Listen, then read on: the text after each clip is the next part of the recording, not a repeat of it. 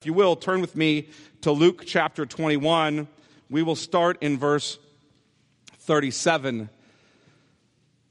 Luke chapter 21, I'm going to start reading in verse 37. And every day he was teaching in the temple, but at night he went out and lodged on the mount called Olivet. And early in the morning all the people came to him in the temple to hear him. Now the feast of unleavened bread drew near, which is called the Passover. And the chief priests and the scribes were seeking how to put him to death, for they feared the people. Then Satan entered into Judas, called Iscariot, who was of the number of the 12. He went away and conferred with the chief priests and officers how he might betray him to them. And they were glad and agreed to give him money. So he consented and sought an opportunity to betray him to them in the absence of a crowd. Then came the day of unleavened bread, on which the Passover lamb had to be sacrificed.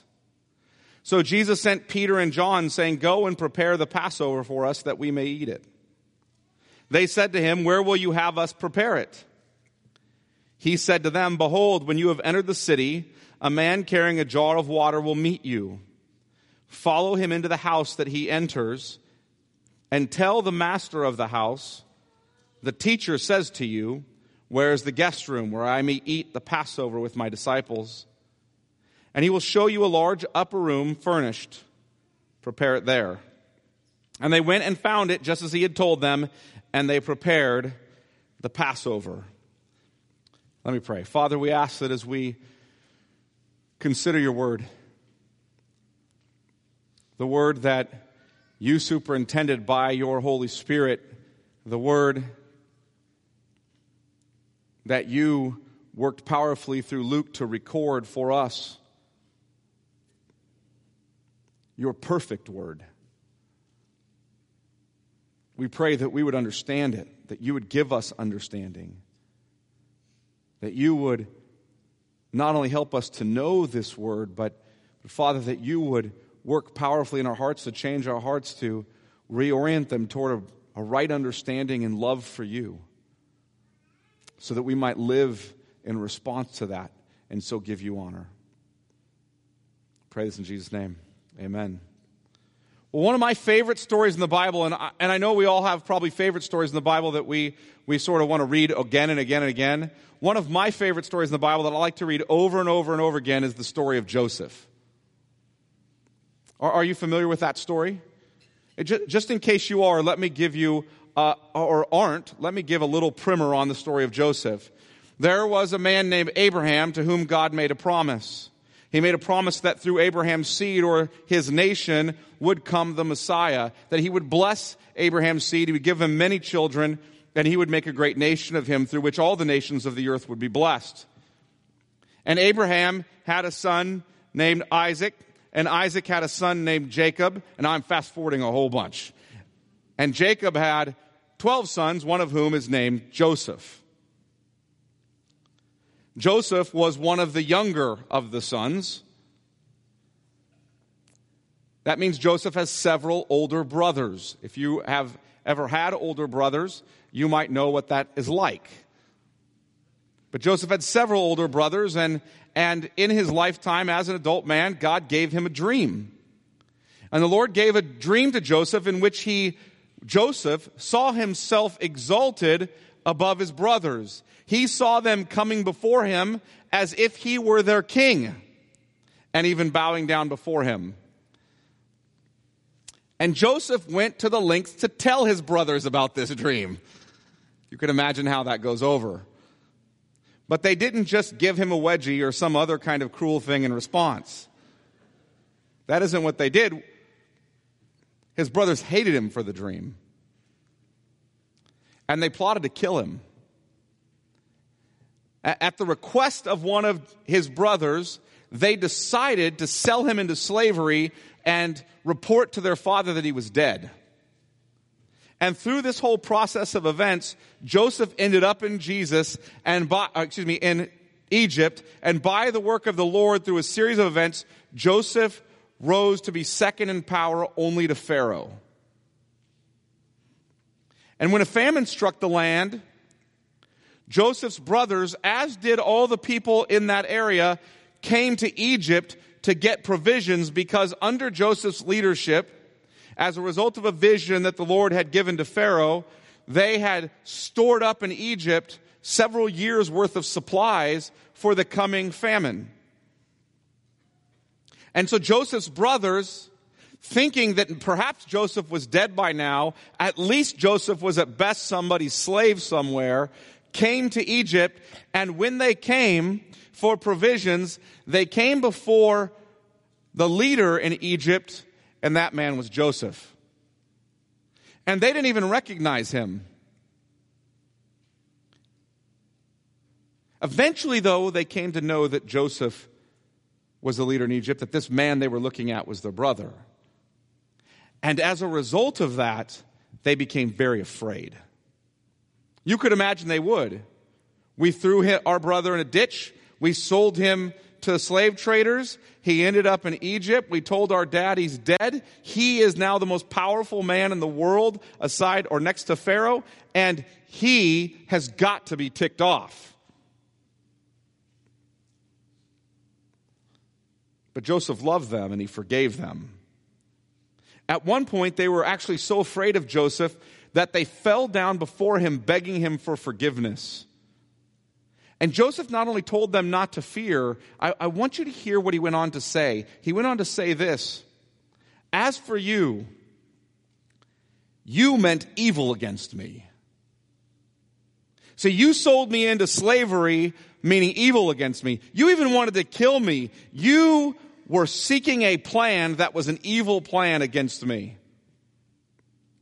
But God meant it for good.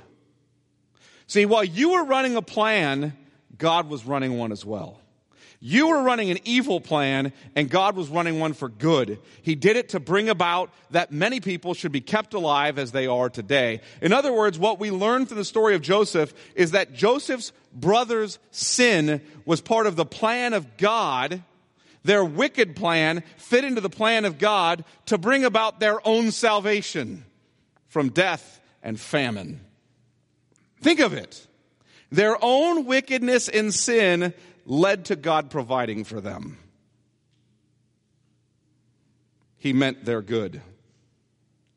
Did you catch that? There were two plans happening at the same time. The brothers made an evil plan to bring harm to Joseph, but the Lord made a good plan to save him for the purpose of saving many others, including the very brothers who made the evil plan. In fact, the two plans converged in such a glorious way that it's hard not to want to read that passage of Scripture over and over and over again. And today we're going to see much the same in our passage. Today we're really going to see two plans happening once again. Just like we saw with Joseph's brothers and the Lord, in Joseph's life, we're going to see two plans converging. And here are the plans. The first plan is the plan of Satan, Judas Iscariot, and the religious leaders. In other words, all three of those groups, Satan, Judas Iscariot, and the religious leaders, come together to make one plan, and it's a plan for the destruction or the death of Jesus. At the same time, we're going to see a second plan, and that's the plan of Jesus and his Father to bring about the death of Jesus. As we look at these two plans, we will see that the Lord intended the evil plan of Satan and Judas and the religious leaders. The Lord intended that for the salvation of his people. The Lord predetermined that their evil plan would take place. That's a stunner. I'm going to prove it right out of the text of Scripture. But it's a stunner if you stop and consider the Lord predetermined that their evil plan would take place. But what they meant for evil, the Lord meant for good. So let's look at the text, because it's one thing to make assertions, it's another thing to demonstrate it's true. Let's look at Luke chapter 22, and we'll start in verse 1. We'll start by looking at the plan for the destruction of Jesus. We know that Jesus has been teaching for several days in this area and then returning to the mount called Olivet, and in the morning coming back into the temple to preach, etc., etc. And lots of people are coming to hear him. And then we're given this detail in the midst of that. Now the feast of unleavened bread drew near. That came on Thursday. They're talking about the Passover feast. And for a couple of days prior to the Passover feast, they would actually spend time cleaning out their homes of all leaven. Any kind of yeast anywhere in your home, in any product, in any way, they would sweep out the house and get rid of all of it to prepare for the Passover feast.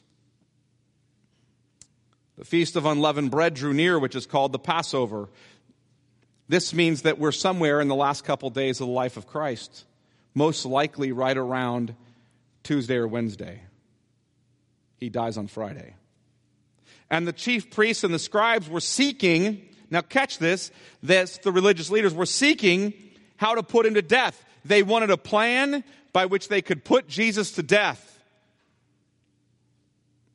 For they feared the people. In other words, they needed a plan that was secretive because they were so afraid of the opinions of the crowd. They were so afraid of the crowd revolting against them. They were the cowardly kind of men. And what's interesting is the very men, the religious leaders, who should have been pointing to Christ, the very men who should have been saying, He's come, the Messiah is here, the answer to all the promises of the Old Testament is being fulfilled, He's standing right in front of us. The very men who should have been declaring that were seeking to kill Him. His popularity had surpassed their own, and they feared the crowds. So they did their bidding in secret. Look what verse 3 says.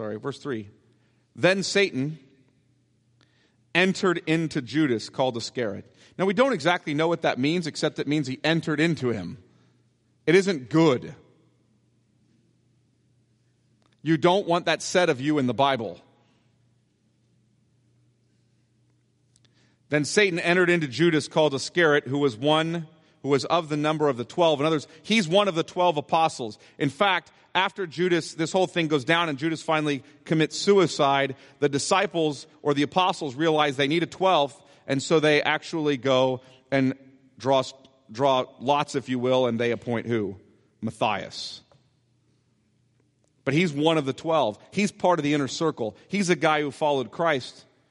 He went away, that's Judas, went away and conferred with the chief priests and officers how he might betray him to them. So now they're plotting together.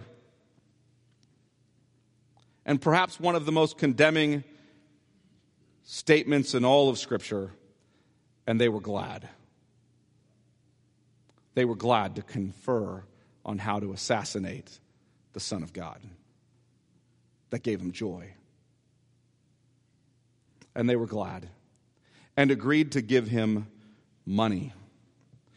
So he consented and sought an opportunity to betray him to them in the absence of a crowd.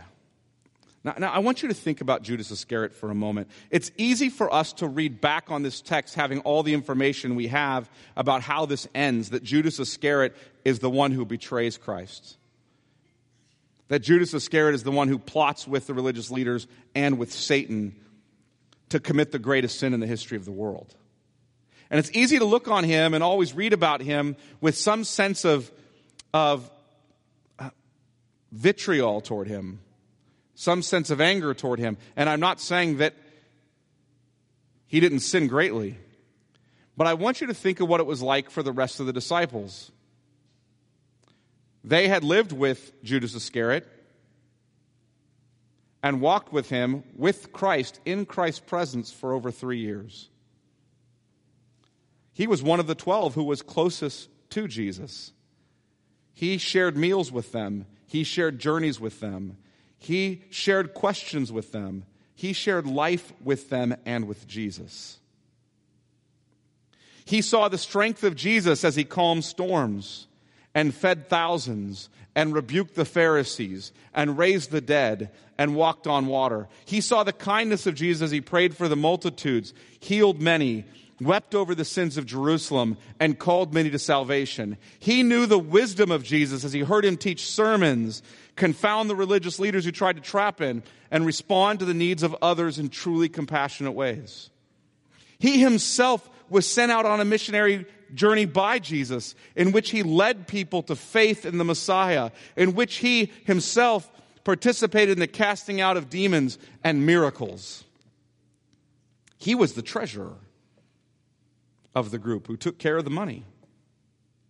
This guy is about as close to Jesus and all the other disciples as you can possibly imagine. He saw all the glorious things we read about in the Gospels, and after all he saw and all he heard and all he enjoyed, he decided to deliver Jesus into the hands of evil men. After all that, he still betrayed him. See, I think we live in this fairy tale kind of fantasy world in which we think, you know what, our evangelists around the country stink at this, but if Jesus just walked around, everybody'd love him. If they just really got to know him and walked next to him, they would be as kind as friends. They would love him and follow him to the end. Yet what we read in history that happened when Jesus walked around with real people, they hated him, they plotted against him, and they killed him. Even his closest friend. You say, well, all the 12 are his close. Yeah. One of his closest friends plotted to kill him. So why did Judas betray Jesus? Why? Because we got to ask the question, how could you see all that and walk through all that and participate in all that and know Jesus and still plot his death? Perhaps because Jesus wasn't what Judas had hoped for. See, Judas didn't want a king who would save him from his sins. Judas wanted a king who would bring him prosperity and physical healing and personal success. Perhaps that's the reason. See, maybe Jesus was a big disappointment for Judas. Judas wasn't getting what he wanted from Jesus, so he found another way to get it. How do I know that? What did he want? We're told in verse 5, and they were glad and agreed to give him money. In fact, we learn in Matthew 26, 15 through 16, that he was paid 30 pieces of silver. That was the price for Jesus' head. 30 pieces of silver. What's that equivalent to us for us today? About $7,500 in today's dollars. That would be the equivalency. Judas was covetous. He desired wealth. He lacked contentment with what the Lord had provided. And Jesus warned the disciples against this kind of covetousness. Keep your hand in Luke 22 and go to Luke 12. Luke chapter 12. Because he warns them.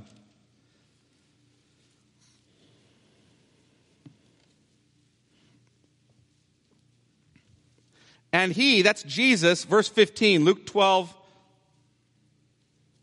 and verse 15. And he, that being Jesus, said to them, that's the disciples and the crowd, take care. Listen, take care. Here's a command. Take care and be on your guard against all covetousness. Do you hear that? You're not just supposed to avoid covetousness. You're supposed to be on your guard. Take special care. Be on your guard against this, for one's life does not consist in the abundance of his possessions. You better be on your guard. You better take care. You better not fall into the trap of thinking your life exists in the abundance of your possessions. And apparently Judas was not heeding Jesus' warning against guarding his heart from covetousness. How do we know that? It's not just here when Satan takes over. Look at John chapter 12. Keep your hand in Luke 22 still, and look at John chapter 12. We know that this covetousness was an ongoing problem for Judas. John chapter 12, and look at verse 6. Actually, we'll start in verse 4, because here's a story of where this woman is pouring perfume out on Jesus, which costs quite a bit of money. Mary, in fact, is pouring this perfume out on him. But Judas Iscariot, verse 4, one of his disciples, he who was about to betray him, said, why was this ointment not sold for 300 denarii and given to the poor? See, why didn't we sell it and give it to the poor? A denarius is about a day's labor, so this would be 300 days of labor, nearly a whole working year, or at least, or more than a whole working year. Why was that not sold and given to the poor? That's what Judas says his concern is. But we learn this in verse 6. He said this not because he cared about the poor, but because he was a thief. And having charged the money bag, he used to help himself to what was put into it. Hear that? Here's a man who persisted in the sin of covetousness. A man who tried to even cover his sin of covetousness with an outward show of religiosity and concern for the poor. Judas had an idolatry problem. Paul tells us in Colossians that to participate in covetousness is idolatry. He wanted something more than Jesus. See, he didn't want Jesus. He wanted what he thought Jesus could give him, and he wanted what he thought Jesus could give him more than he wanted Jesus. And what did he want? He wanted money. Contentment is godliness and leads to peace. I want you to hear this. Contentment is godliness and leads to peace. Covetousness and desire for wealth is idolatry and leads to destruction. That's why Paul tells us this in 1 Timothy 6:9. But those who desire to be rich fall into temptation. You hear that? But those who desire to be rich.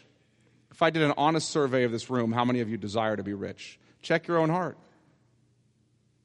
How many of you desire to be rich? See, if you do, if you're actively desiring wealth, you're not guarding your heart against covetousness. Those who desire to be rich fall into temptation, into a snare, into many senseless and harmful desires that plunge people into ruin and destruction. Isn't that true with Judas? Hebrews 13:5, the author of Hebrews says this in chapter 13, verse 5, keep your life free. Listen, keep your life free from the love of money. And be content with what you have, for he said, I will never leave you nor forsake you. See, what do you have? You have Jesus. Be content with him, who will never leave you nor forsake you. Stop pursuing the life as something that's to be found in the abundance of possessions. Keep your life free from the love of money. Don't desire to be rich. Guard your hearts. Take care not to let yourself fall into covetousness. I think one of our problems in the evangelical church in America particularly, and I don't know about the rest of the world, but particularly here, is that we think the love of money is a lesser sin. You know, of all the other sins I commit, sexual sin, lust, being angry towards someone else. We could go on the things that we think are really bad. And we think, the love of what I don't regularly find myself repenting of is my love of money. What I don't regularly find myself repenting of is my desire to have more. What I don't regularly find myself repenting of is my lack of contentment. What I don't regularly find myself repenting of is my covetousness for what my neighbor has. Even if it's not their stuff, maybe it's their personality, their skill set, their success. I just covet things all the time, and I don't find myself regularly repenting of those things. Maybe that's where we're really at. Man, if I lie, I find myself repenting of that. That was bad. I shouldn't have lied. Right? But how often do you think to yourself, throughout the day, I see myself longing for things I don't have. I see my heart getting caught up in covetousness. I see myself desiring more. I see myself lacking in contentment with what the Lord has provided. I better guard against that. I better repent of that and remind myself that I have Jesus, and he is the same yesterday and today and forever, and he will never leave me and forsake me, and he's enough for me.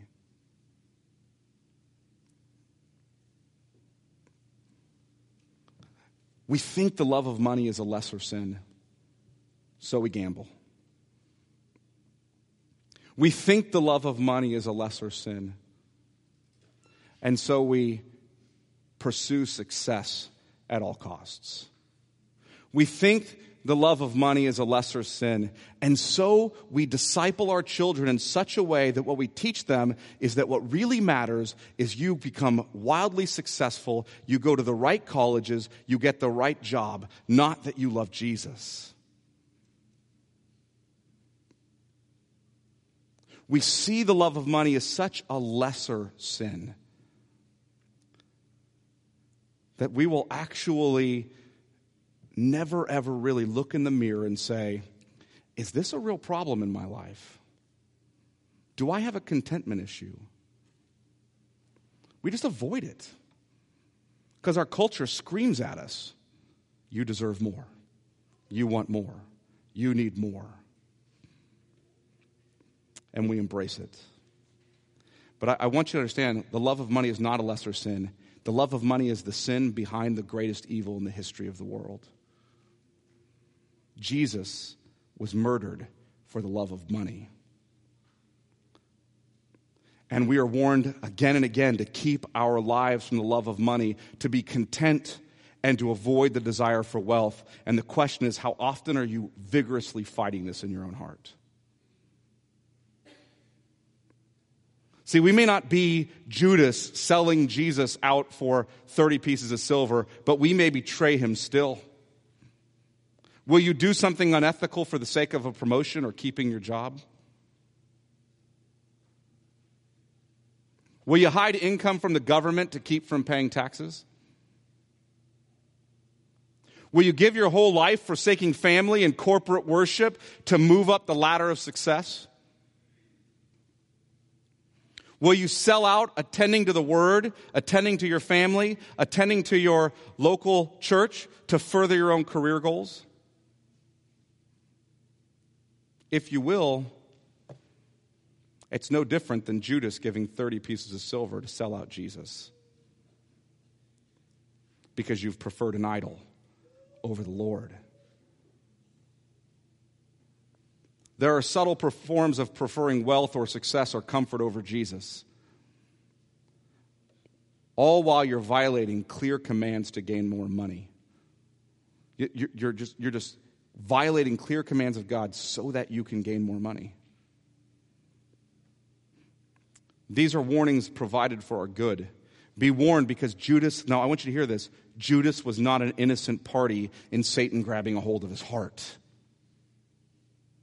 Satan was able to grab a hold of Judas's heart because because Judas spent so much time meditating on his own discontentment rather than thankfulness for God's provision. You want to know how Satan's going to grab a hold of your heart? The same way. He is like a roaring lion. He's prowling around, looking for someone discontent, looking for someone desiring wealth, looking for someone desiring success so that he can devour them with their desires. We must battle and war for contentment because Satan is prowling around.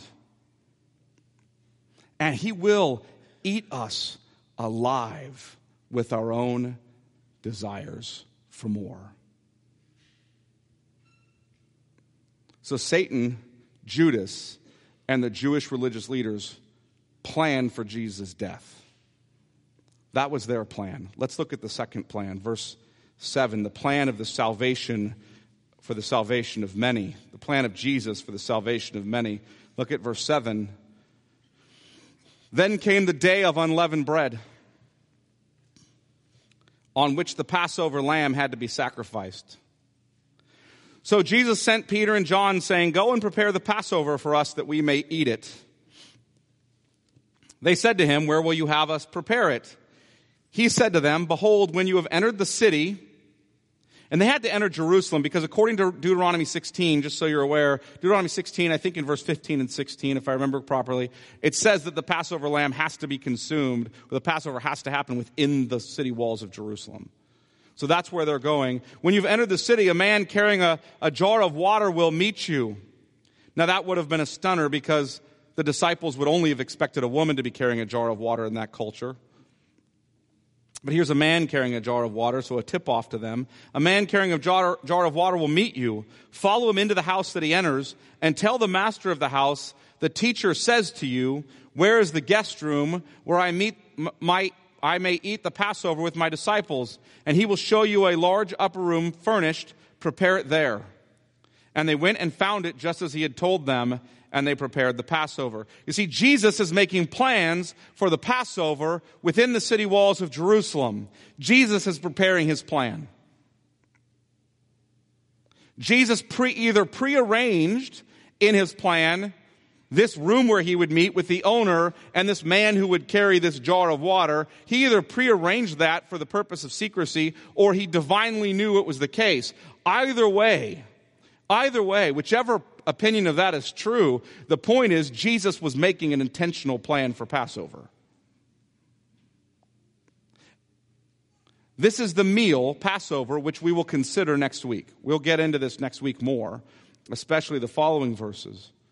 Wherein Christ, but at this meal, what I want you to get a hold of here for our purposes today is this is the meal where Christ will announce and begin the new covenant in his blood for the forgiveness of sins.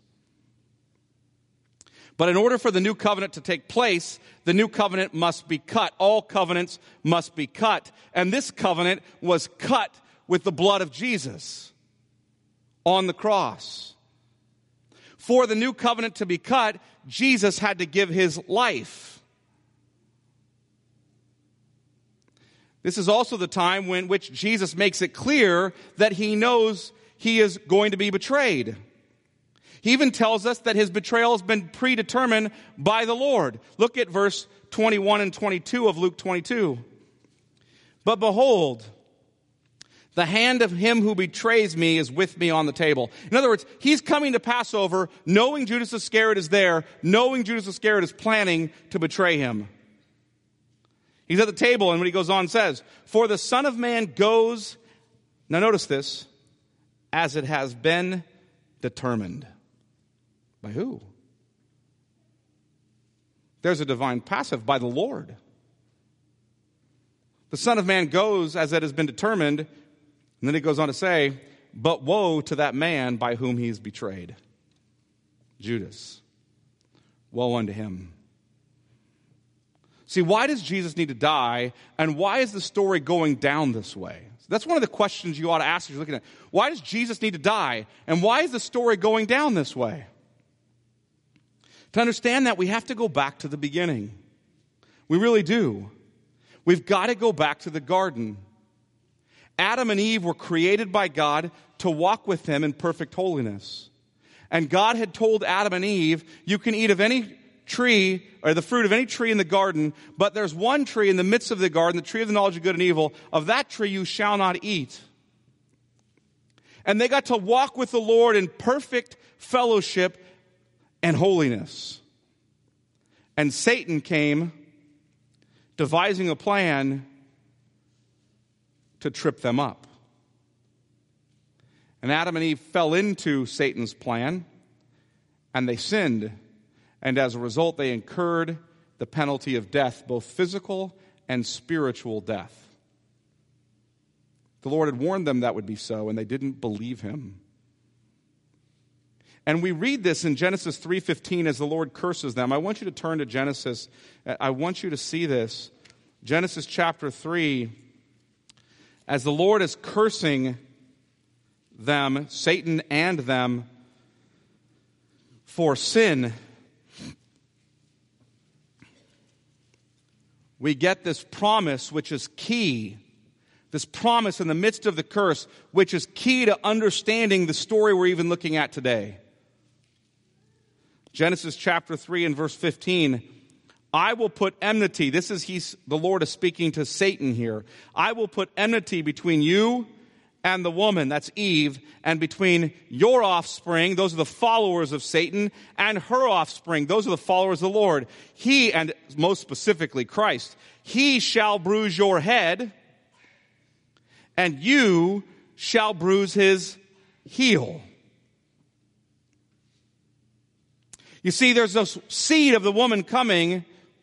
He's going to crush your head, Satan, but you will successfully strike him in the process. Now, what's interesting is Adam and Eve are hearing these curses, right? And this blessing. And they come out of hearing these very devastating curses, and they cling to this promise in Genesis 3:15. They cling to it.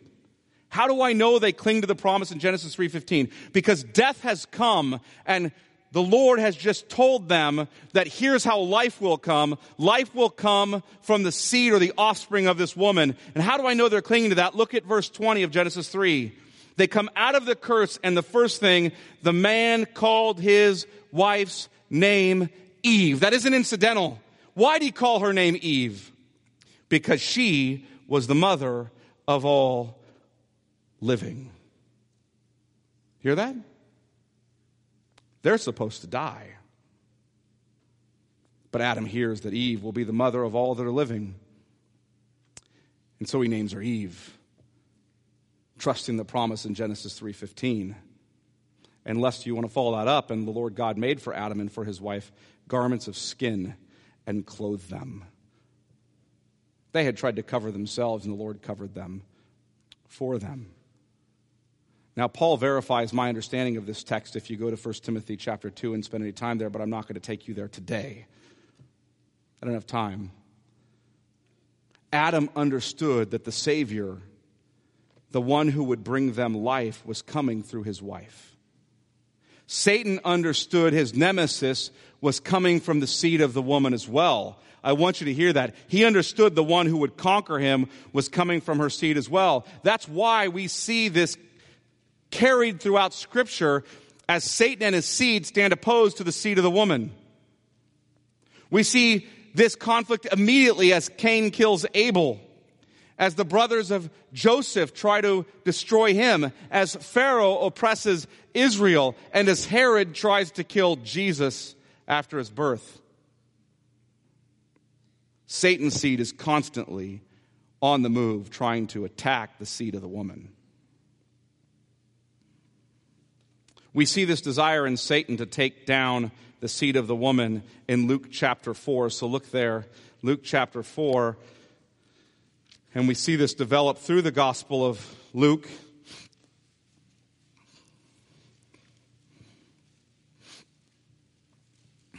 Jesus has been tempted by Satan.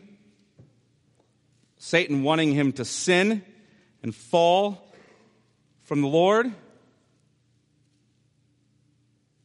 And in verse 13, after Jesus has successfully withstood those temptations in our place, where Adam failed to and Israel failed to, as Jesus was successful in upstanding to those temptations, we hear this, verse 13, and when the devil had ended every temptation, he departed from him until an opportune time. So he's still looking to plan, still plotting to take down Jesus. And we see that start to develop in the Pharisees who are his seed.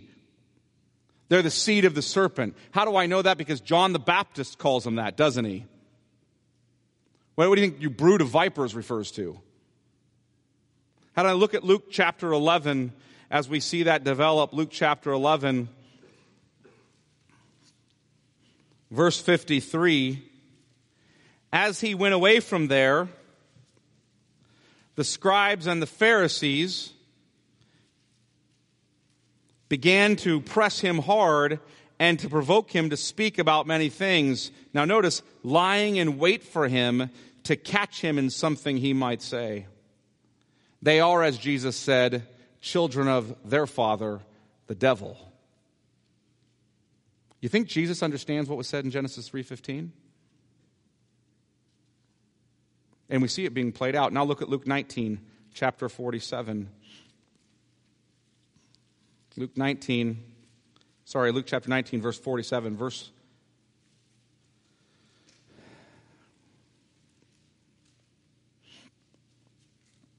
I just want you to look at the very end as he's decrying these false teachers. He makes this statement they will receive the greater condemnation. You see, when Jesus goes to the cross and dies for their sins, for our sins, he is simultaneously crushing the head of the serpent and all his followers. And he will return to judge the living and the dead. And he will put that great serpent into the pit with all of his followers. We're clearly told that in Scripture. Satan wanted to take down Jesus. Satan and his offspring stand opposed to the Lord and his people. And that runs through the story of Scripture. Jesus had to fulfill Genesis 3:15. Jesus came to crush the head of Satan through his own death on the cross. And while the cross looks like defeat, death could not hold him. Further, at the cross, Jesus paid for all of our sins. He gave us life, and he reversed the curse which came because of the temptation of Satan. Not only did Jesus save us from the consequences of our sin, he resurrected and promised to return one day to crush Satan, Paul says in Romans, under our feet. The question is, do you trust in Jesus? Do you trust him? Listen, Satan and Judas and the religious leaders had a plan, and they thought it was foolproof, but they had no idea what fools they were.